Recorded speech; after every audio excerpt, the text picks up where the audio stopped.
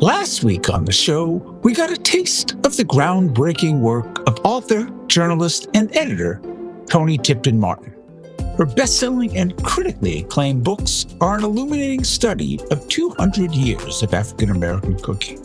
Her first book delved into what she called the Jemima Code, the shameful stereotype that for centuries obscured Black women's rich contribution to American cuisine and food culture. It was more of a representation of the patriarchy, really, because the white women were in some ways just as oppressed.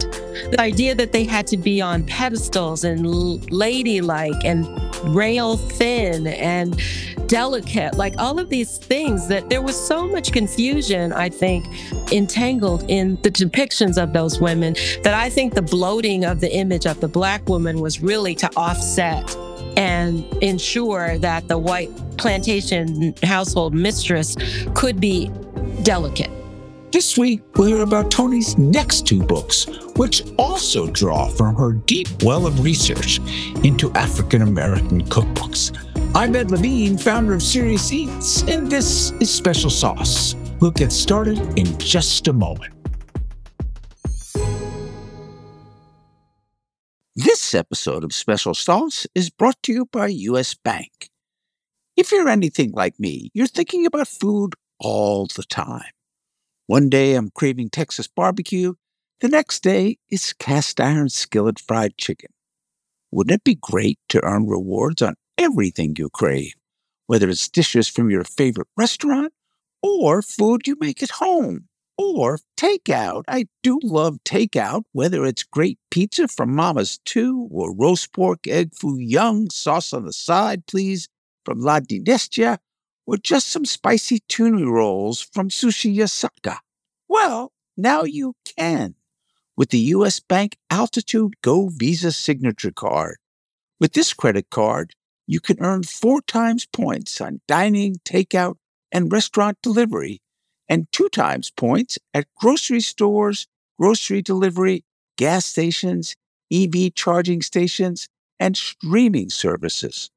Plus, discover how you can earn 20,000 bonus points, a $200 value, at usbank.com/altitudego when you apply.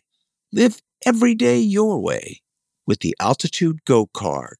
Learn more at usbank.com/altitudego. Limited time offer. The creditor and issuer of this card is U.S. Bank National Association, pursuant to a license from Visa USA, Inc. Some restrictions may apply.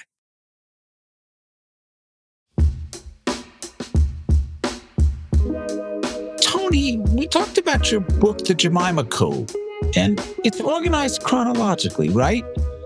So here are some of your chapter titles, which I was particularly interested in. Breaking a Stereotype, 19th Century Cookbooks, Surviving Mammyism, Cooking Lessons for Work and Home, The Servant Problem, Dual Messages, Lifting as We Climb, Tea Cakes, Finger Sandwiches, Community Service, and Civil Rights. And then, Toni, you hit upon something that I haven't been able to stop thinking about, which are sections you call the Soul Food Decade and Mama's Cooking Leaves Home for the City. Tell me, Toni, how is soul food different from Southern food? Well, when this book was published, there were only about a dozen Black food professionals that were being called upon to speak anywhere. And now there are so many more of us, as I just stated.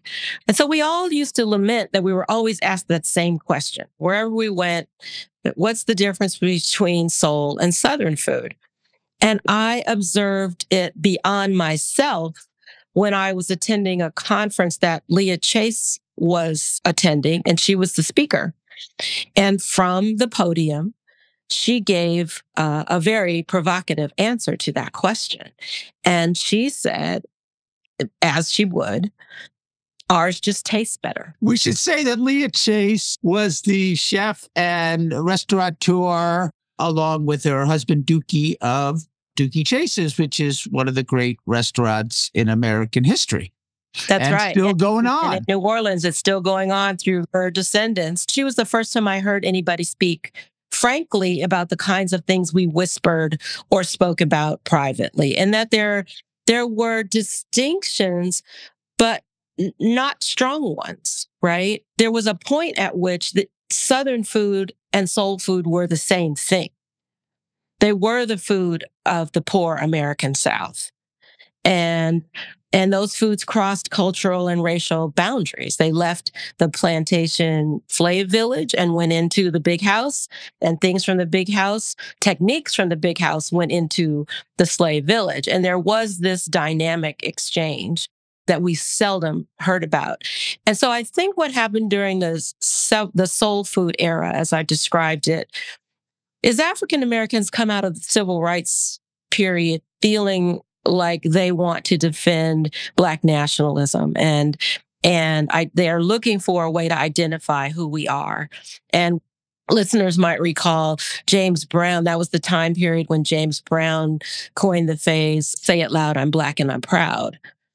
And soul music was a manifestation of that. So there was soul everything, soul dance, soul music. And so soul food was a way for Black people to hone in on the food of the agricultural South and give it that same type of sensorial cooking with one spirit, something that was intangible, right?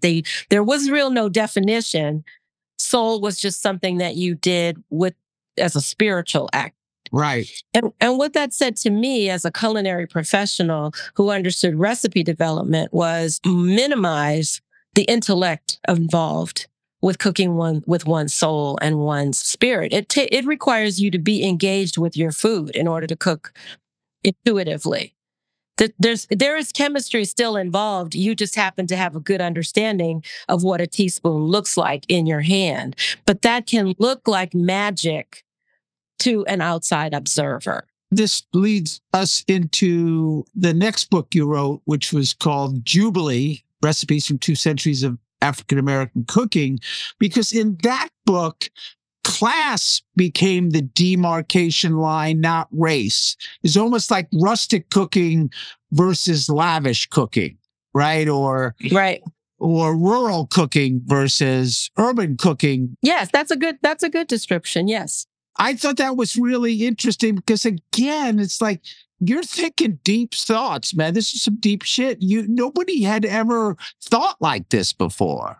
Well, you know how we think as journalists, right? We've gone to the story and now we're looking for all of the ways that story will evolve. We're not closed-minded when we get there, right? It might be a story about a fire, but you might observe there's a child sitting on the side of the curb and suddenly your story is about the child at the curb at the fire. It's not about the fire.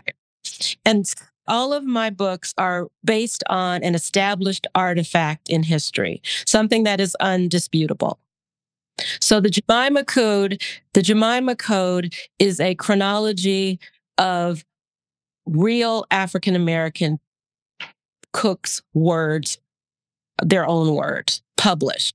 They cannot be refuted. In the second book, I relied upon a recipe book proposal written by Arturo Schomburg, the scholar who's the namesake for the Harlem Public Library, who wrote a book proposal in the 30s describing what he thought to be the African American recipe canon.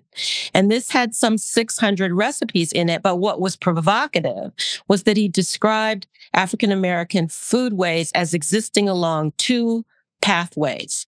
One, as you describe it, the more rural, agricultural, Southern, well, let's say the origins of soul food, and the work of the food that represented the food of the workers. And so what he validated was everything I saw and had begun to articulate in the Jemima Code, which was, as Americans, we had totally dismissed the food that these people made at work. And I always ask my audiences, do we know the food that our current celebrities make at home with their families? We don't. And we don't celebrate them. We don't celebrate them for the food they prepare at home. We celebrate them for the food that they prepare in their books, at their restaurants at work. And so what I turned the tables on was saying, let's celebrate the food that these people made at work as well. And what the only conclusion you can come to is that African American food is not simply what has become known as soul food. And there was a piece actually on Serious Eats when it came out. This woman reviewed Jubilee, Kayla Stewart, a really good freelance writer. Her review with Jubilee isn't simply a cookbook. It's a love letter to the ancestors who left documentation and guides for our country to remember the people who made it so great and to learn how to carry our legacy into a brighter, more triumphant future. It is a love letter to Black Americans today, reminding us that joy is the root of our experience and ability to triumph. It is the love letter that we need most today. And I thought that was very well put. It was very well put. And it obviously leads us into that title, right? That Jubilee was designed, as I said from the beginning, to set both communities free, right? Because once we could all come to that image of Jemima and have different interpretations, different experiences, depending upon our life filters. But my goal was at the conclusion of this project, we would all come away with the same level of respect and appreciation for the wisdom that we didn't recognize before. I'm not asking anybody to change the history. I'm asking us to attribute what is due. You've left breadcrumbs for the rest of us. Oh, absolutely. Edgerton left that for me as a goal, that the next generation should be able to parse through my books and pick up whatever piece resonates for them and carry on a broader expose. Coming up, we'll hear how Toni mixes Black history with mixology right after this quick break.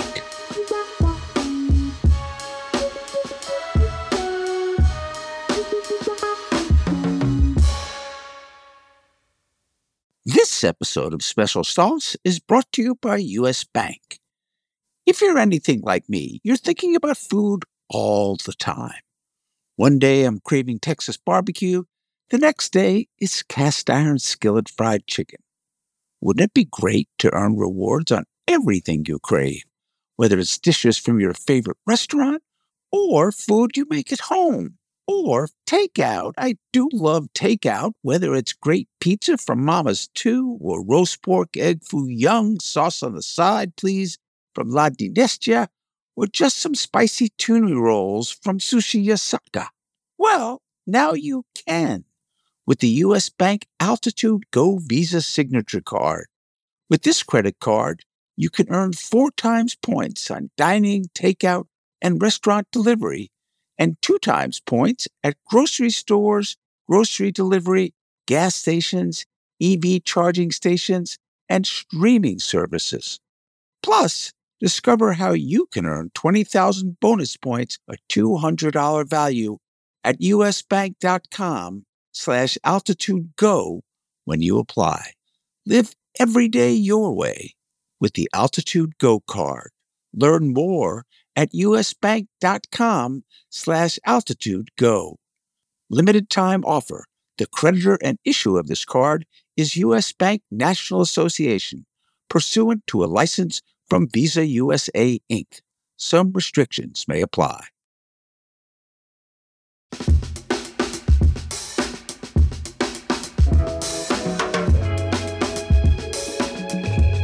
So your new book is Juke Joints, Jazz Clubs, and Juice, Cocktails from 2 Centuries of African American Cookbooks. And I'm not a cocktails person, but I did run a jazz club, and I worked in jazz for many years, and I studied saxophone with this great saxophonist, Jimmy Heath, who just died at the age of 92.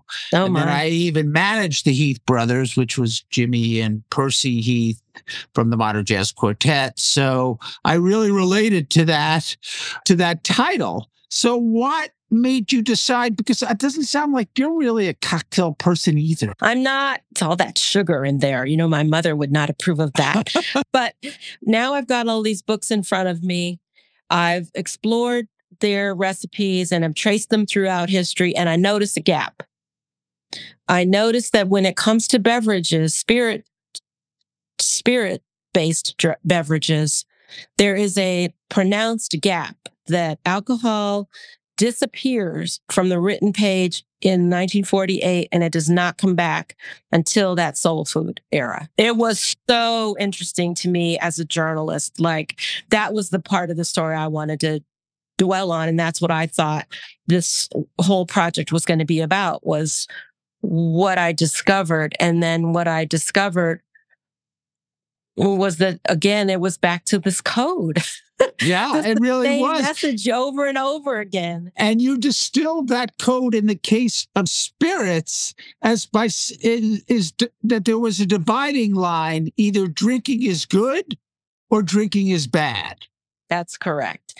And I didn't know. So I'm going to express my ignorance here, admit my ignorance here, but I was not aware the degree to which the Prohibition movement was built on this concept that African Americans' consumption of alcohol was dangerous. But the encoded part is that just prior to that, marketers, spirits manufacturers were promoting the virility of their product, or their ability to create virility with this product, as if, it was Viagra in a bottle. And so they would put these black men on the bottles of the labels of their gin or something. And then they wanted to take it all back. They changed their minds. It was so strange. It was very strange. One of the other amazing discoveries here is that, as per usual, the book, my recipes are rooted in a time period far enough back to establish a pattern. And so the series of recipes in Juke Joints is based on two recipe books in my collection. One by Tom Bullock, published in 1917, which many, many bartenders today refer to as the canon, the Bible of Black. But thank God that Robert Simonson has a generous heart. And he told me about another book, Julian Anderson, which was published 2 years later. And I was able to obtain a copy of that book. And so for a long time, I thought this was going to be a book that used Tom and Julian in the way that I had used Arturo Schomburg's recipe list, and before that, the Alabama bibliography, as a treasure map. Kind of a way that I would trace things through history to find patterns. But what I was delighted to discover in pursuit of the Jemima female quotient is that a woman named Athaline Payton published a book in 1906. Wow. Prior to the Gents. And even though she didn't publish a full cocktail collection, she is the first time in my collection anyway, that there is a chapter full of cocktail recipes. Wow. That's amazing. Yeah. So I'm still sticking with the woman name to summarize all of that. Because you put Juke Joints and jazz clubs in the title, it made me think about the really close parallels between what happened to African American music and African American food in this country, right? It's the same story. It's such a hard topic. The current generation has so much access now through the internet to gain their independence and to become a little bit more financially stable in selling their musical projects and their recipe and restaurants and food. Everybody's got more opportunity today. Yes, because the internet has basically eliminated all the gatekeepers. But there is still a way that gatekeeping can exist. And it's important for all of us to understand this history so that we could be aware of some of the ways that we continue to marginalize people through our institutions. And that's really the takeaway message from all of this work, is that we are better together. than we are apart. And we are much more similar than we think that we are. But there's been a community that has an investment in keeping us divided. And these stereotypes perpetuate behaviors on both sides of the discussion. And until we resolve that, the question is always, why can't you people stop looking backwards? And it's because we're not resolving the errors of the past. And until we do that, we're just going to keep swimming in the same murky water. We should tell people that don't know that you are now the editor of Cook's Country, which I always thought of as a lily white food magazine. And you've been doing it for 3 years, I think. What was that like? How were you greeted? I was greeted with open arms because they were ready to make a change. But there would be that question back to tokenism, right? I had to process that a little bit because the invitation to apply for that job occurs during the George Floyd reckoning, when everyone is scrambling to publish more Black books and make more Black TV. And, Black people were popular for a minute. And I did not want to be hired under those circumstances. What I discussed with everyone in the interview process was that I was going to bring who I am to that brand. And that means that I'm going to bring equity for all American cooks now. What I've been able to do and will continue to do in my private world for African American cooks, I am now doing for American regional cooks. And so the primary change that I've made is instituting a practice of sourcing and identifying where we obtain our techniques. There's no more erasure in service of being the best test kitchen in America, right? We all know that recipes are based on exchange, and you can still be the best because you can pursue rigorous testing, which we do. We want to make sure that our recipes are fail-proof so that absolutely anyone who makes it will succeed. But what we have added to that is my own personal level of rigor and the depth of research to ensure that even if it's just a next door neighbor who happened to have stirred her cake to the left, we're going to identify that. So can we talk about your foundation? Yeah, when I left the food world, I left the plain dealer and I left the food world, and I tried different things trying to figure out who I was going to be in the next season of my life. And so I founded a 501c3 nonprofit that I thought would teach cooking classes in this very same model. I wanted to restore a historic old house to capture that love that I have for history. And I wanted it to be a place where women in particular came together of all different cultures and shared their kitchen wisdom with one another over a meal. It was an extension of what we did at SFA, and it certainly is what I am doing on the page now. But at the time, I had no books. No one in New York wanted to publish the content that I was creating. That's a whole nother story. But the beauty of that is that I created a foundation instead. And for a long time, I've been in desperate desire to have this space. And with great gratitude to the Julia Child Foundation, I have been convinced to change the direction of that foundation, and it will now be the Toni Tipton Martin Foundation. And so it is no longer just focused on the health and well-being of young people, but will be to promote emerging writers and more of the cause of building bigger community. And so I made a commitment that I would set up programming that would support emerging writers. This was during COVID. So we had at the time was that we would do this through videos that would be like master classes. Established women would provide mentorship to this next generation that hadn't necessarily had access and institutional knowledge, but they now have all of this opportunity. So they need to understand recipe development. They need to understand what it is to be on camera and lots of the skills that many of us have that we're not passing on as directly. Well, you got to keep on keeping on, Toni. You're doing important work. Toni Tipton Martin, thank you so much for sharing your special sauce with us. Toni's new book is Juke Joints, Jazz Clubs and Juice, Cocktails from 2 Centuries of African-American Cookbooks. And I implore serious eaters everywhere around the world to get a copy of the Jemima Code, 2 Centuries of African-American Cookbooks.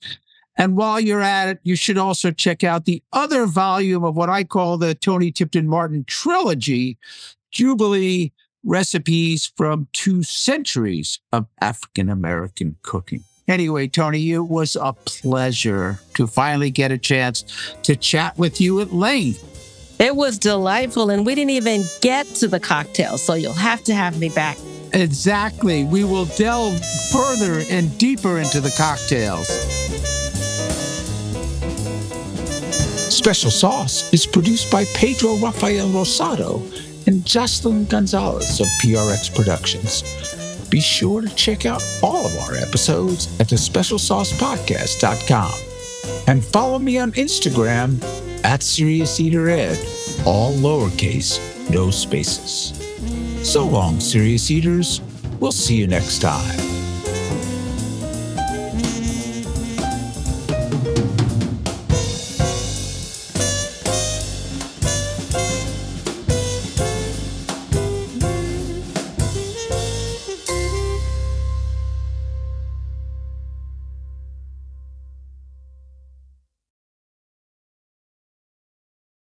This episode of Special Sauce is brought to you by U.S. Bank. If you're anything like me, you're thinking about food all the time. One day I'm craving Texas barbecue. The next day it's cast iron skillet fried chicken. Wouldn't it be great to earn rewards on everything you crave, whether it's dishes from your favorite restaurant or food you make at home? Or takeout. I do love takeout, whether it's great pizza from Mama's 2 or roast pork, egg foo young, sauce on the side, please, from La Dinestia, or just some spicy tuna rolls from Sushi Yasaka. Well, now you can with the U.S. Bank Altitude Go Visa Signature Card. With this credit card, you can earn 4 times points on dining, takeout, and restaurant delivery, and 2 times points at grocery stores, grocery delivery, gas stations, EV charging stations, and streaming services. Plus, discover how you can earn 20,000 bonus points, a $200 value, at usbank.com/altitudego when you apply. Live every day your way with the Altitude Go card. Learn more at usbank.com/altitudego. Limited time offer. The creditor and issuer of this card is U.S. Bank National Association, pursuant to a license from Visa USA, Inc. Some restrictions may apply. From PRX.